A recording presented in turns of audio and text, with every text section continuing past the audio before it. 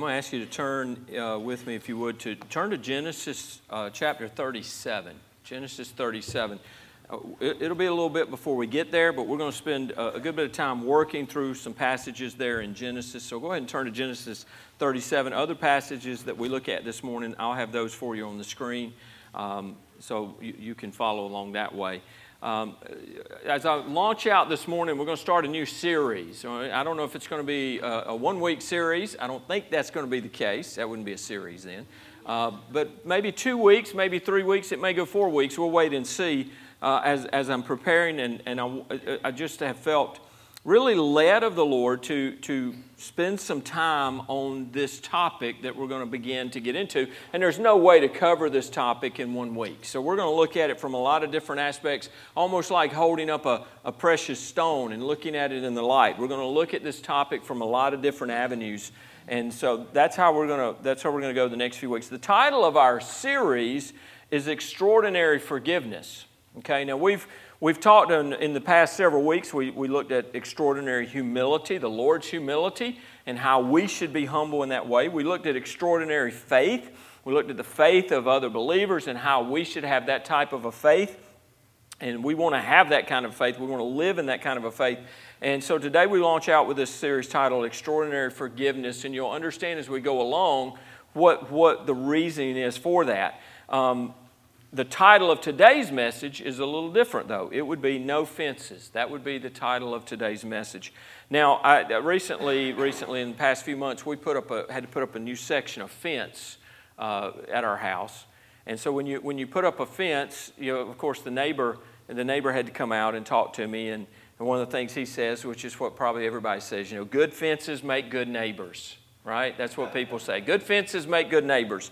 And that's more true. That's very true in many cases. Very, very true. That's my neighbor saying, especially when I'm the one paying for the fence. So it's between our property. So, he liked that. But here's the problem. When we think about fences, too often we build fences between us and someone that has offended us. And these are not good fences. Those are the wrong kind of fences. And you think about most of the time when you have a fence, what's it there for? It's to keep somebody out, to keep somebody at bay. You don't want somebody crossing over your property. I needed a fence in Georgia. I remember I had a neighbor who, our home sat really close together, and when he cut his grass, he would come all the way to our driveway in the front of our yard. The rest of our yard wasn't cut. It was just that. So it looked bad. And there was time and time I said, man, I appreciate you doing that. But I really don't appreciate you doing that. Here's the line. Please don't cut my yard. You make my yard look terrible when you cut it, and mine's not cut. The rest of it's not cut. So a fence there would have been good. So he would have understood where he should cut his grass and not. But we build fences, and we build them for the wrong reasons and for bad reasons. And, it's a metaphor for these roads and these block walls and these fences that we put up in our relationships. So I appreciate Aaron praying, but I want to just stop right now and pray as we start. Lord, thank you again for this morning, this time of worship, and thank you for bringing us here. What a beautiful day. What a glorious time to be out and about, and there's nowhere else. I believe I say this with absolute 100% sincerity in my heart. There's nowhere else I'd rather be this morning than right here. And so thank you, Lord, for this place. Thank you for this church. Thank you for this body of believers right here in Geneva. I'm humbled, Lord, for the opportunity. The privilege of pastoring here. I know our elders share in that sentiment of the opportunity you've given us to lead in this place.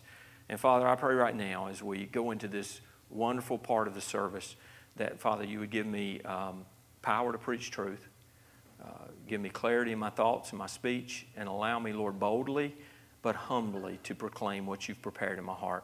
And Lord, for each one of us, myself first and obviously included in this, Lord, I pray that we'll hear the truth from the Word today and we'll apply it to our lives. Lord, that if there are fences in our life, we'll tear those fences down. So, Lord, just move and bless and work as only you can. In Jesus' name I pray. Amen. Now, when we talk about this, you've already figured out then what I'm talking about. I'm talking about the title of this and the subject of this is offense. Offenses, being offended. And I believe that offense may be the greatest threat to unity in the church. And we've talked about this over the last few weeks. And when you talk about humility and you talk about faith, and we've talked about unity, how do we have unity in the church? There are a lot of things that go into that. And it's interesting because I didn't know I would be preaching this now, but it's so good that we have already looked at humility. We've already looked at faith in prerequisite to this, coming into this, dealing with this subject of offense. And I believe, genuinely, this is one of the greatest threats to unity in the local church. How many times do you see splits within the church because somebody said something, somebody did something, somebody thinks they did something, and they're upset, or they leave, they don't want to, so we get offended, we put up walls. And listen, if it is not the greatest threat to unity, it's in the top 5 easily, probably the top 3. It's a great problem that we have to address, we have to look at. So how do we as believers deal with this? Now, offense. When I'm talking about offense, I'm talking about offense, being offended, getting offended, staying offended. And listen, folks, that's a trap. That is a trap. Luke 17:1 says, "Then he said to the disciples," the Lord Jesus, then Jesus said to the disciples, "It is impossible that no offenses should come." Now, he didn't say it's impossible that you not be offended. He says it's impossible that no offenses should come. And what he's saying right here, Jesus made it clear that it is impossible to live in this world and not have the opportunity to be offended. Now, we talk about people who say, well, never pray for patience. I say absolutely pray for patience. Because people say, don't pray for patience because it's going to come on you. No, you know how you learn patience? You exercise patience.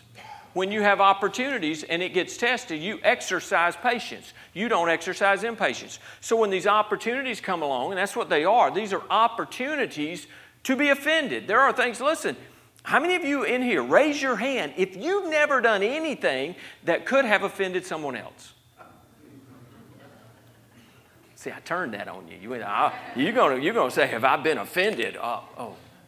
Yeah, because we've all done something. We've all said something intentionally or unintentionally. We've done something intentionally or unintentionally. We've all done something and been guilty of doing something that could be an offense to someone else. But let's follow along in this. It's impossible. He says it's impossible in this world not to have the opportunity to become offended. Yet we're amazed when it happens. We go, I'd never be offended. No one's going to hurt me. And then someone does something. We're just caught off guard. We're shocked by it. And all of a sudden now, I was wronged. I was done dirty. You just don't know what they did to me. You don't know how they disrespected me.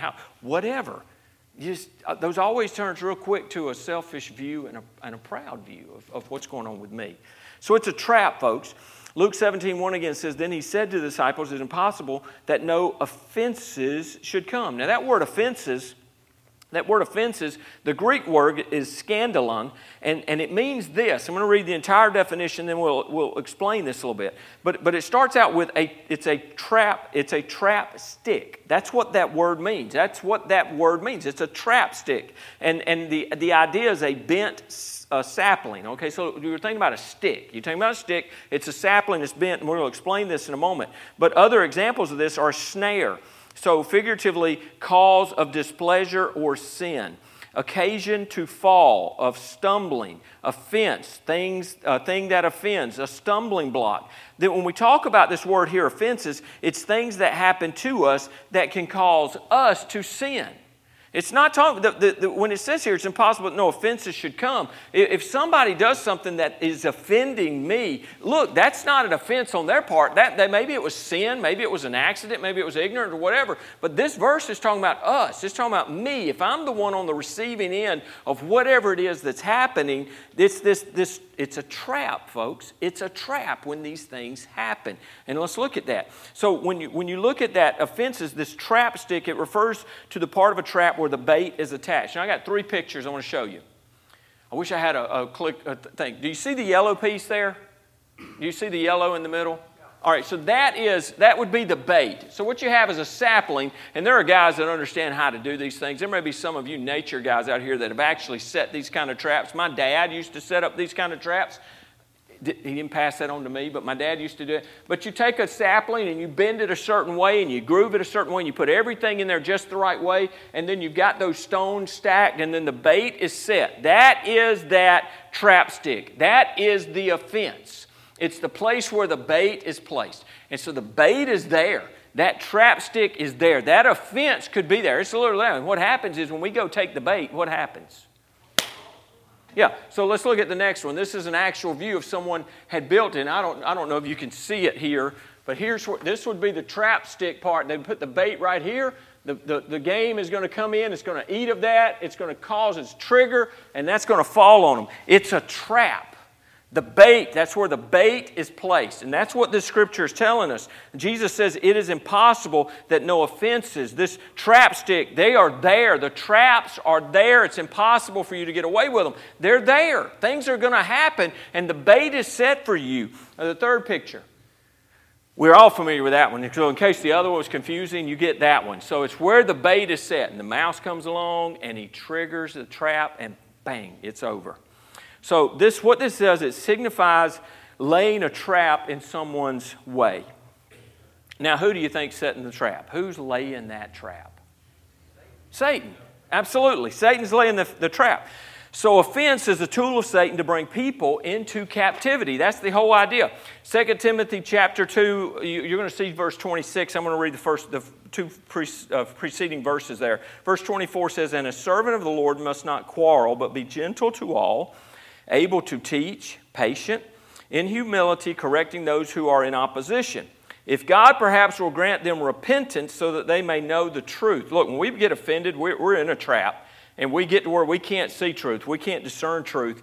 Our eyes are off of truth. And so this is this place of us helping correct someone and share with someone that God may grant them repentance and they may turn from that and know the truth. In verse 26, and that they may come to their senses and escape the snare. The snare, that's a trap. The snare of the devil. And having been taken captive by him to do his will. Look, this is what happens. We can get trapped by these things of offense. I get offended. And I'm going to get ahead of myself, so let me just work through my notes. When we allow ourselves, listen, understand that right there. When we allow ourselves, no one makes me do this. It's what I do myself. When I allow myself to be offended, when we allow ourselves to be offended, we fall into a trap and we are held prisoner to do the devil's will. Now, what we need to be is like Sid the Sloth. Who knows Sid the Sloth? All right, you ever seen Ice Age cartoon? Sid the Sloth was in there. Sid the Sloth he says, "Oh man, you know me. I'm too lazy to carry a grudge." That ought to be us. We should never carry around a grudge. We should never be offended. Whatever happens, we'll be like Sid the Sloth. "Oh yeah, they do it. It's just too much work." And folks, it is. Yeah. Think about it. Think about when you're angry with somebody, you're mad with somebody, you've been offended, and you're holding on to something. It will weigh you down. Man, be lazy, dump it, get rid of it, be done with that. Most often, once trapped, we're usually unaware of our own captivity. We get trapped by this offense, and then we get to a place we can't even see that, boy, I've been trapped. I've fallen into the trap. When we're deceived, we believe we're right, even though we're not. And you'll understand this better as we go along. Because we think we're right. We have every reason to be offended. And we don't. Listen. We can be hurt, we can be wronged, we can be abused, we can be cheated, we can be embarrassed, we can be lied to or lied about, we can be betrayed, we can be hurt in 1,000 ways. But, hear this, but to be offended is our own fault, and it can become sin for us. And some of you are sitting there going, "Preacher, you've lost your mind. It is not my fault that somebody did something to me and I'm mad about it." That's what we're going to look at the next few weeks. So no matter the issue, all offended people can be divided up into two categories. There are two categories for offended people, and that's all of us in this room, because at some point, we've all been offended. We've all had our feelings hurt. We've all had someone to do something against us. We've all gotten mad about something. If not, then go get on I-4 and you can experience it, okay? You'll understand that feeling, okay? The first is this, is those who have been treated unjustly. It's those who have been treated unjustly. That's the first group. The second group is those who believe they have been treated unjustly.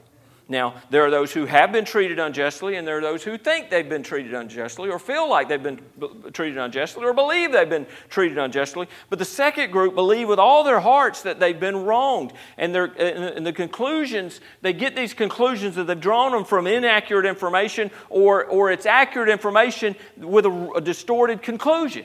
But they've come to this place that, I've been done wrong, and the other person may not even be aware of what they're talking about. But boy, they've done this great thing to me. Either way, there's a hurt there, and their understanding is darkened. Look, when we get hurt, when we get offended, when we get angry, our understanding, we stop seeing things real clearly. We do. It's this, we start seeing red instead of seeing through, it ain't the blood we're looking through at that point. It's rage, and we're angry, and we're hurt, and we're defensive, and these things that come. So, far too often we judge these situations by assumptions or appearance or hearsay or even gossip. And we draw these conclusions based on things that may not even be true. And so we build walls. That's what we do. We build these walls.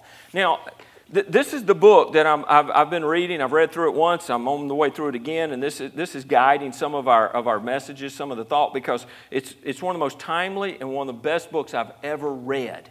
I mean, it's just that good. The guy, I don't agree with a lot of things theologically that he says, but you eat the fish and you spit out the bones, okay? There's a lot of fish in here. There's some bones. You don't choke on the bones. But I want to read something that he says about walls.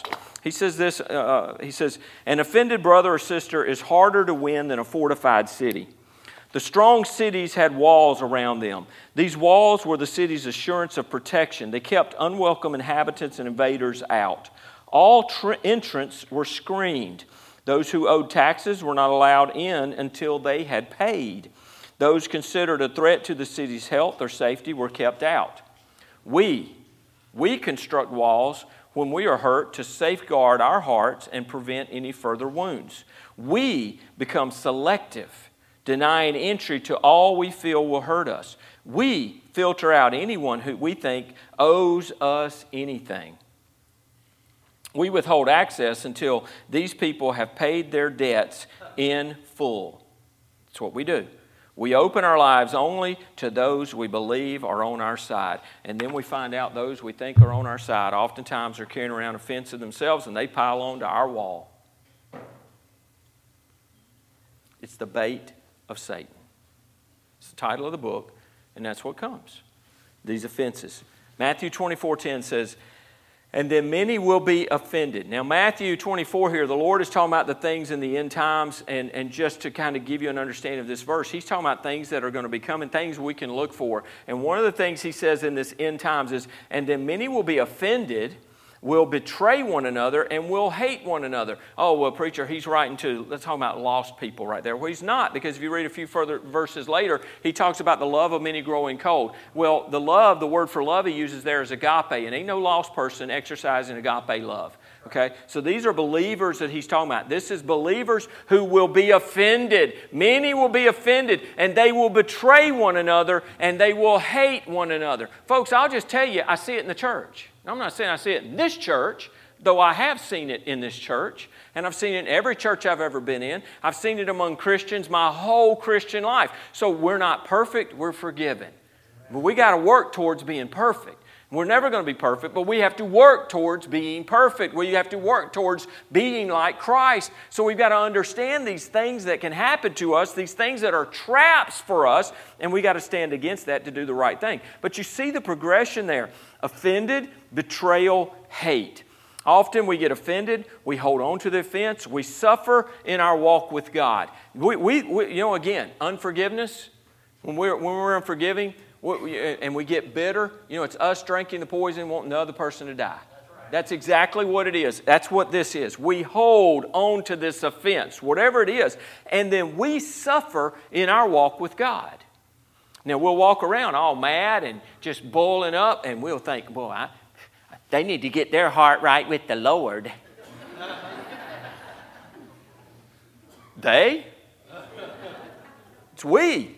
So we get offended, we hold on the fence, we suffer in our walk with God, and then we blame the person who offended us for our not serving, for our not being where we need to be, for our not doing the things that we know we should be doing, not walking close with the Lord. We blame others. We excuse ourselves and blame someone else. It's all their fault. Well, you just don't know what they did. I just can't believe they did that to me. The whole thing. We excuse us. You know, it's the traffic thing. You know, we always want mercy when we're driving and the cops see us. We want mercy. But when they blow by us 20 miles an hour over the speed limit and blow by us, you know, we want justice. We want judgment of God right there. Amen? Listen, I'm bitter. I'm going to confess it. I've been battling with bitterness. I've been battling with offense. I see people run red lights all the time. They fly by me on the roads like crazy. Things that will kill people. And I had to pay a $160 ticket because I did a rolling stop out of my own neighborhood. A rolling stop. They nailed me. I have gotten over it, but I want you to... I'm not at all holding on to that.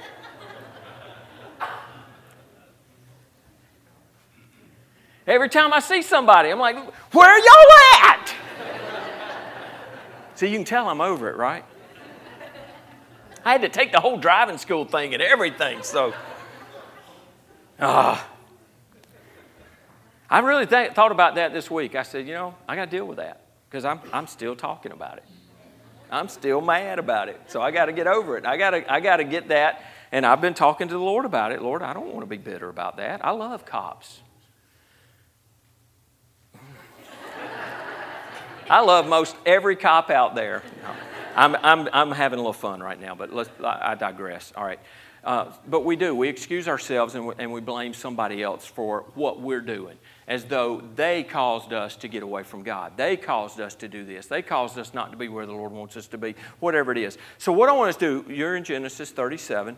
We're going to go back and we're going to look at the life of Joseph. And we're going to move through this real quick because I want you to see, because we contrast in the story of Joseph, we contrast those who have been offended and those who think they've been offended. And we see the responses of those who have been offended and those who think they've been offended. And we're going to look at that and contrast that a little bit and look at how Joseph handles it versus the others. Okay, so Genesis 37:2. We're looking at a few verses right here. This is the history of Jacob. Joseph, being 17 years old, was feeding the flocks with his brothers, and the lad was with the sons of Bilhah and the sons of Zilpah, his father's wives. And Joseph brought a bad report of them to his father. Now, he brought a bad report. Now, I don't know. The scriptures don't tell us. Maybe Joseph was tattling. Maybe they weren't doing anything wrong. Maybe he was talking bad against them. Maybe he made up lies. But that would be against Joseph's character. So I don't believe that is what was going on, because we don't see that in Joseph's life anywhere else. We believe, and what I would understand is Joseph came back and said, Dad, you know, the guys they're goofing off out there. They're sitting on the job. They're not watching the sheep. They're not he just brought a report of what the boys were doing, his brothers.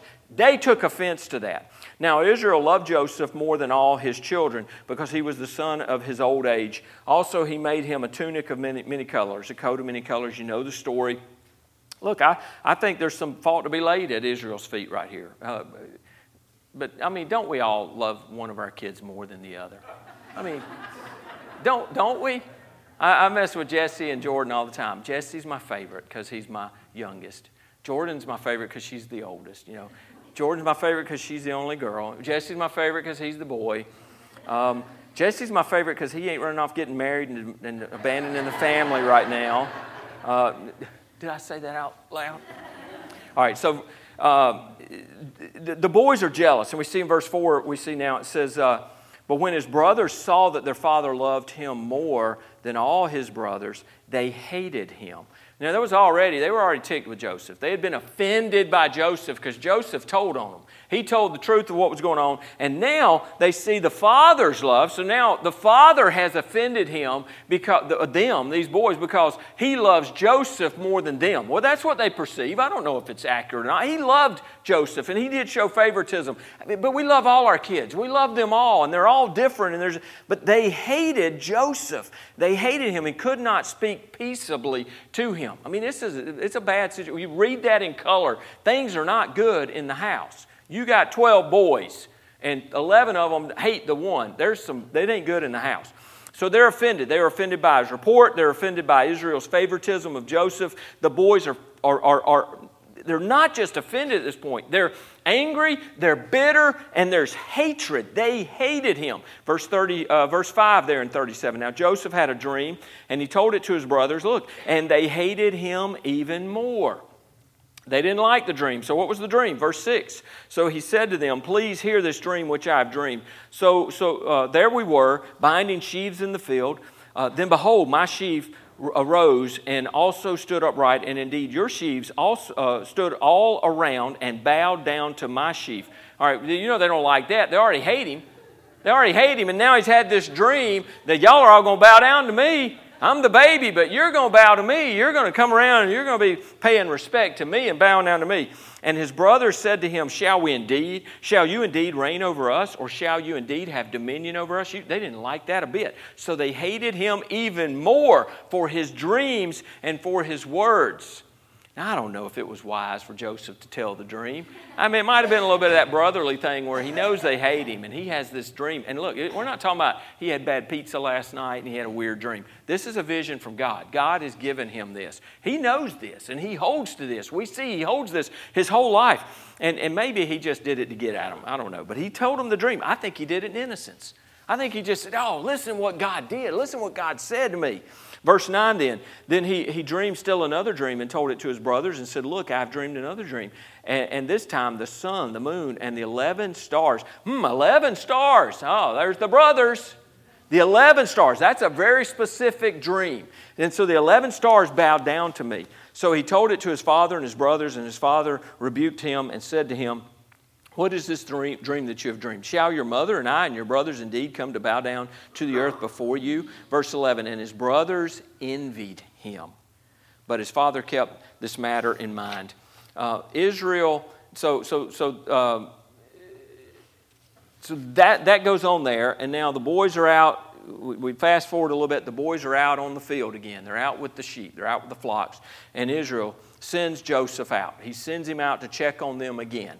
He obviously at this point he trusts Joseph. He's going to tell the truth. He's going to tell what's going on. He sends Joseph out. Joseph goes, and then we get to 37 verse 18. Now when they saw him afar off, even before he came near them, listen what they did. They conspired against him to kill him. These 11 are Joseph's brothers.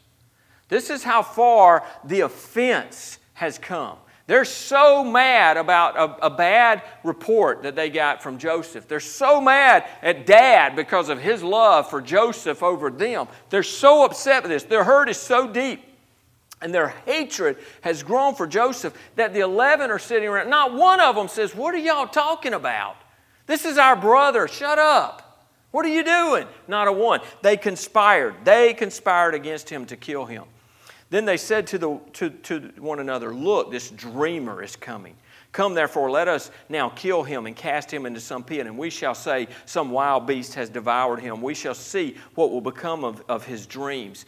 What bitterness. You talk about again how it clouds our eyes. They're going to kill, if they love their father, they're so hurt by their father's love for Joseph. And if they love their father, how could you do this to your father?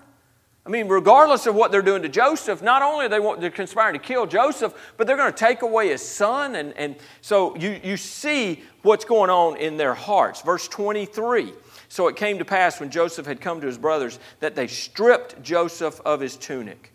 They stripped him. So they grabbed him. They're not being gentle with him. They stripped him of his clothing, the tunic of many colors that was on him. Then they took him and cast him. They cast him. They didn't lower him. They didn't slide him down. They cast him. They threw him, maybe headlong even. They threw him into this pit. And the pit was empty. There was no water in it. And they sat down to eat. Now don't let that part of that verse slide by without thinking about that. They just attacked their brother. They've plotted to kill him. That's what they're planning. They're going to kill him. They grab him. They rip his coat off of him because they're so jealous. They're so envious. They're so full of hate. And they cast him into this pit and they sit down to eat. How hard must your heart be when you can do this kind of violence to your own brother and then sit down and eat?" Then they lifted their eyes and looked, and there was a company of Ishmaelites coming from Gilead with their camels, bearing spices, balm, and myrrh, and on their way to carry them down to Egypt. So Judah said to his brothers, "What profit is there if we kill our brother and conceal his blood?" He's got an idea. "Come and let us sell him to the Ishmaelites, and let not our hand be upon him, for he is our brother and our flesh." And his brothers listened. Now, do not mistake what he did right there as compassion. That was pure, unadulterated, selfish greed. Hey, we were going to kill him, but no. What profit is there in killing him? I mean, after all, he is our brother. We shouldn't kill our brother. Let's just sell him into slavery. Let's do that. And so they do. Pure greed right here. So, then Midianite traders passed by, so the brothers pulled Joseph up, lifted him out of the pit, and sold him to the Ishmaelites for 20 shekels of silver, and they took Joseph to Egypt. So we see the story here, what's happened. Joseph has been, and again, all of this started with it seems to be a rather minor offense that, not dealt with properly with the brothers, grows to a pure hatred. Now, we're going to see as we continue how Joseph handles these things. But he gets to Egypt, and we come to Potiphar. And, when he's sold to Potiphar, God blessed Joseph. He blessed the work of his hands. He did right. Joseph did right. Everywhere we read about Joseph's life, Joseph does right. He's honoring God. He's living for the Lord. He's keeping his eyes in the right place. He did right. Potiphar's wife sets her eyes on Joseph. He refuses her. She lied about him. And then Potiphar had Joseph thrown into Pharaoh's prison. Listen, she felt offended. Why was she offended? She was offended because she had been rejected. She felt she had been wronged. Offense, betrayal, hate. You got to hate somebody to throw them in prison when they haven't done anything wrong. Then he's in prison. God blessed him in prison. God blessed the work of Joseph's hand. Joseph did right. He did all the right things. He rose to second in charge in the prison as a prisoner. He's second in charge. I mean, the guard is just basically letting Joseph run the prison. Again, God's blessing him. And now he interprets the dreams, and you know the story with the baker and the butler, and he interprets the dreams. And the butler, when he's released and he goes back to his position, Joseph said, "Please don't forget about me. Tell somebody about me. I shouldn't be here." And the butler forgets about him. And until one day Pharaoh has these dreams that no one could interpret. And all of a sudden, convenient. Maybe it'll profit him so he remembers Joseph then. So God put Joseph, a Jewish slave, now a Jewish prisoner, in a position as second in command over the entire country. I mean, when you think about the story, it's just, it would make a great movie, right? I'm sure they've made movies about it. It would make a great movie. And you know, you get the biggest star of today playing Joseph, the handsome young man, and all this stuff. But it's a true story, folks. This isn't some made-for-TV drama. This is real. And we see God's hand in it, and we're going to see that in a moment. But listen, his brothers were offended. They felt that they had been done wrong by Joseph, yet they were the ones doing wrong. Thus, the bad report. They were the ones doing wrong. They grew to hate him, and they betrayed him, and they sold him into slavery. They did do wrong to Joseph. They did do wrong to Joseph, and yet we never hear where Joseph held to any offense for his brothers. I mean, you can't find it. I challenge you to read that and find where he is just mad and seething and unforgiving and angry with his brothers. We don't find it. Potiphar's wife felt that Joseph did her wrong. Well, she's the one who did wrong. I mean, Joseph rejected her. She was offended and hated him and had him thrown into prison. She was doing wrong. She was betraying her own husband. She was doing wrong. But she felt offended. And she betrayed Joseph, and she had him thrown into prison. Hatred.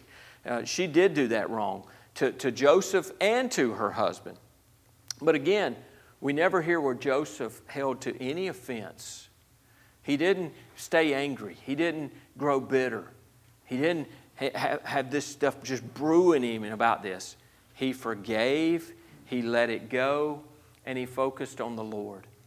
And you can follow it all the way through till we get to chapter 50, and you can look at that and see Joseph's response to his brothers as they come down to Egypt seeking grain, and see how Joseph, from the time he saw them, his heart just broke. He loved his brothers.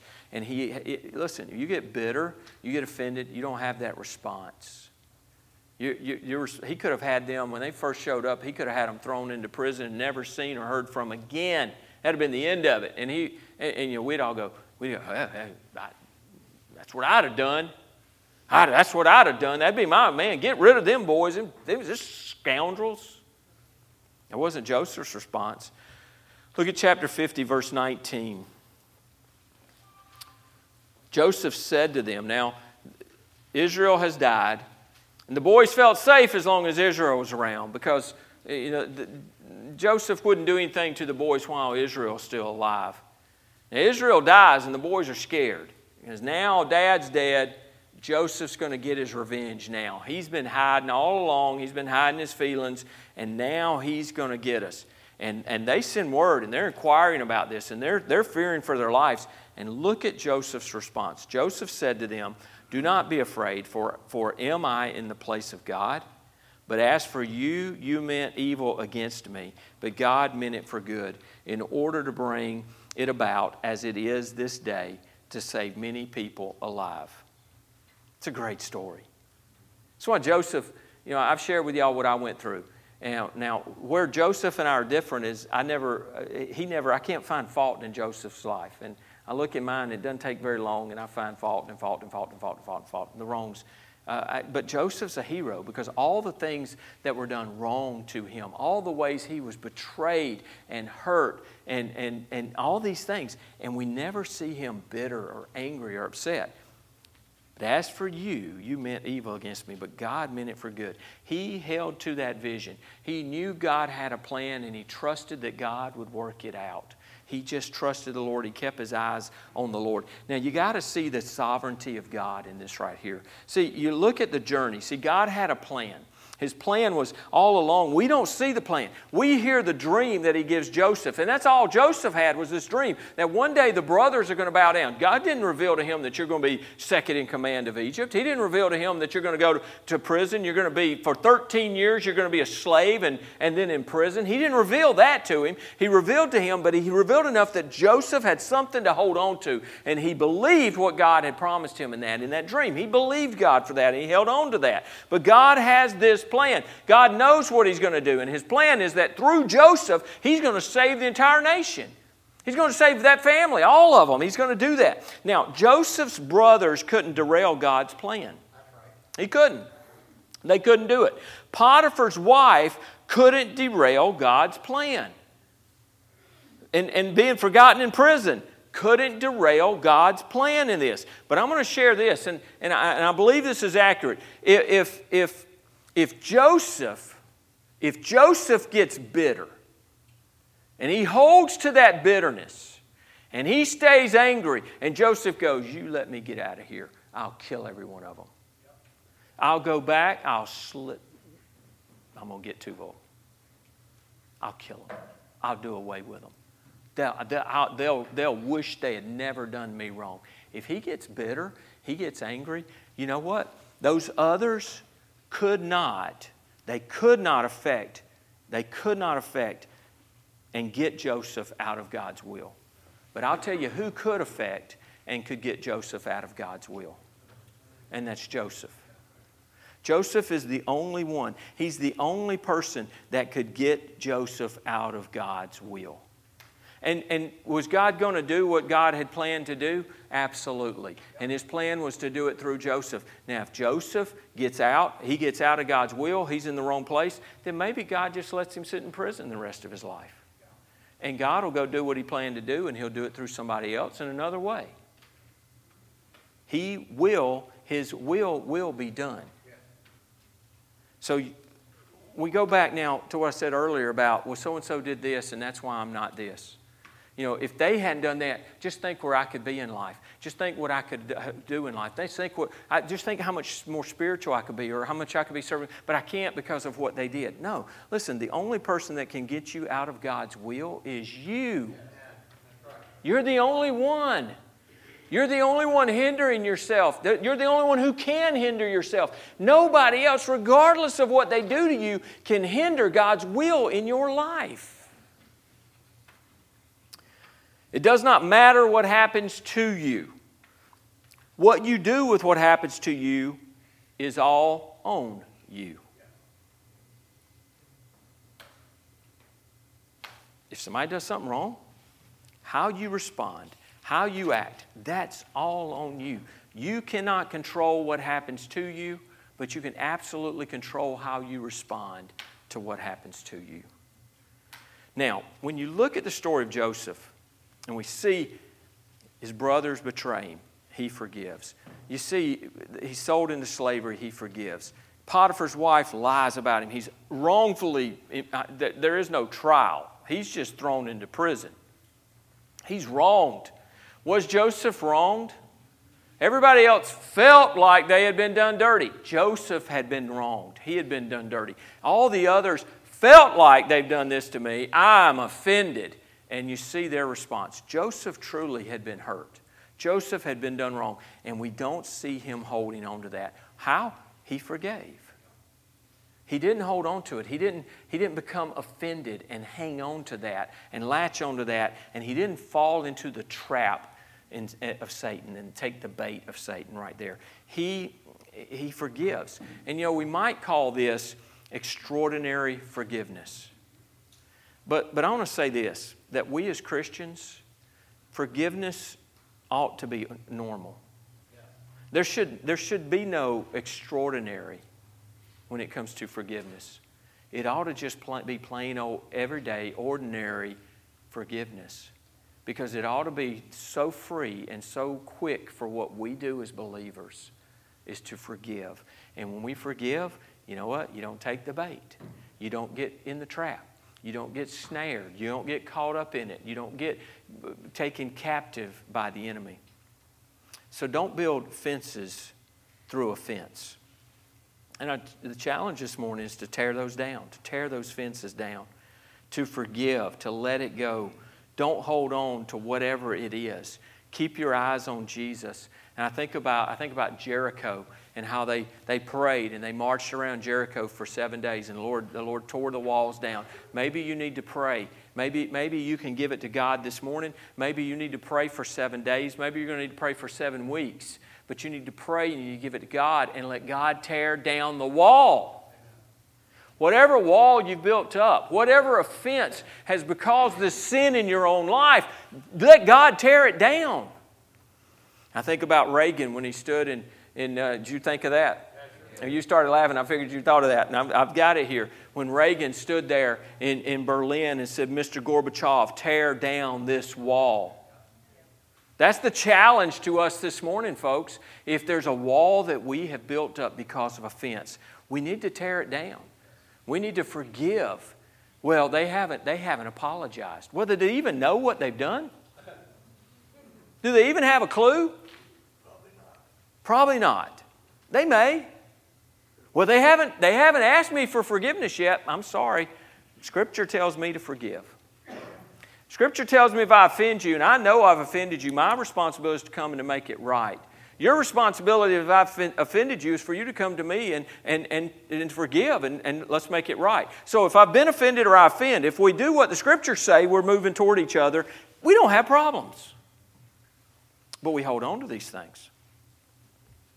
So Mr. Christian and Miss Christian, tear down that wall this morning. No fences. There's nothing that'll tear a church apart quicker than these offenses.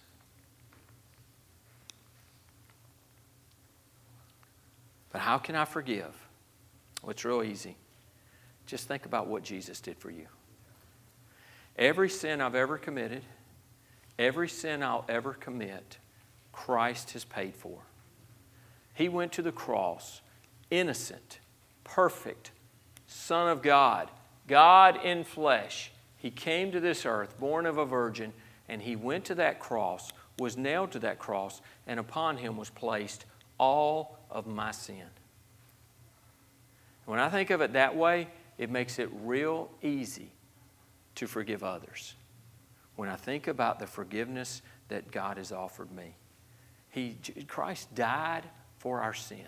He was buried and He rose again. And folks, today He offers you that same forgiveness. Maybe this morning you've never trusted Christ. Pastor Aaron, you can come. I'm wrapping up. I should keep going. It's only 10:20 in Alabama, so it's still early. I should keep going, but maybe you're sitting here this morning and you've never received that forgiveness. You've never confessed yourself a sinner before Almighty God, turned from your sin and called on the name of the Lord to forgive you of your sin. And if you've never done that, today's the day. You're not promised tomorrow. You're not promised 3 minutes from now. You're not promised another breath. Today would be the day to deal with that. So if you know this morning, and you know, I don't have to convince you, you know this morning, your heart's pounding.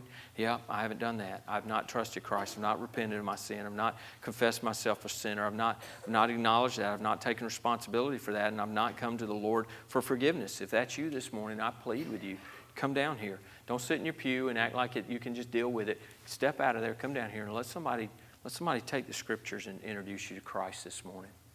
But Christian, for you this morning, do you have a wall? Do you have a little wall or a big wall? Or do you have a lot of walls? If you've got some walls built, if you've got some fences built, if you've got something that you're holding onto offense-wise, I plead with you this morning, don't take it with you out of here. Tear down the wall. If you'll stand with us, we'll have a word of prayer, and Pastor Aaron will lead us as we go in this time of invitation. The invitation is simple. If you need to know the Lord Jesus, I invite you to come forward. This altar that, again, I just shared with you, this is an altar. It's a place to come. This is a safe place, folks. This is a place for you to come and cast your burden on the Lord. It's a place to come and get on your face before God. And do not be concerned with anybody else in this room but yourself and what God is doing, what He is speaking to you. Be obedient to what He tells you to do this morning. Father, I just pray, Lord, that You'll take the feeble message spoken by feeble lips and use it this morning in our hearts. Lord, it's impossible to go through this life and not have offenses come. You shared that with us. But we don't have to be offended. We don't have to stay offended. We don't have to be hurt and hold on to the hurt. We can let it go. We can forgive. And it is freeing for us.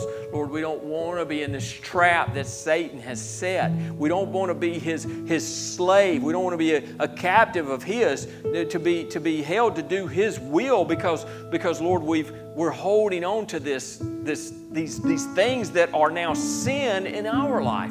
And we take something that may have been, or we thought was, something against us. And now it becomes sin in our own life. God, I pray today would be a day of brokenness, a day of repentance, a day of confession, a day of forgiving, a day of freedom. Lord God, move among us. Have your will and way this morning in Jesus' name.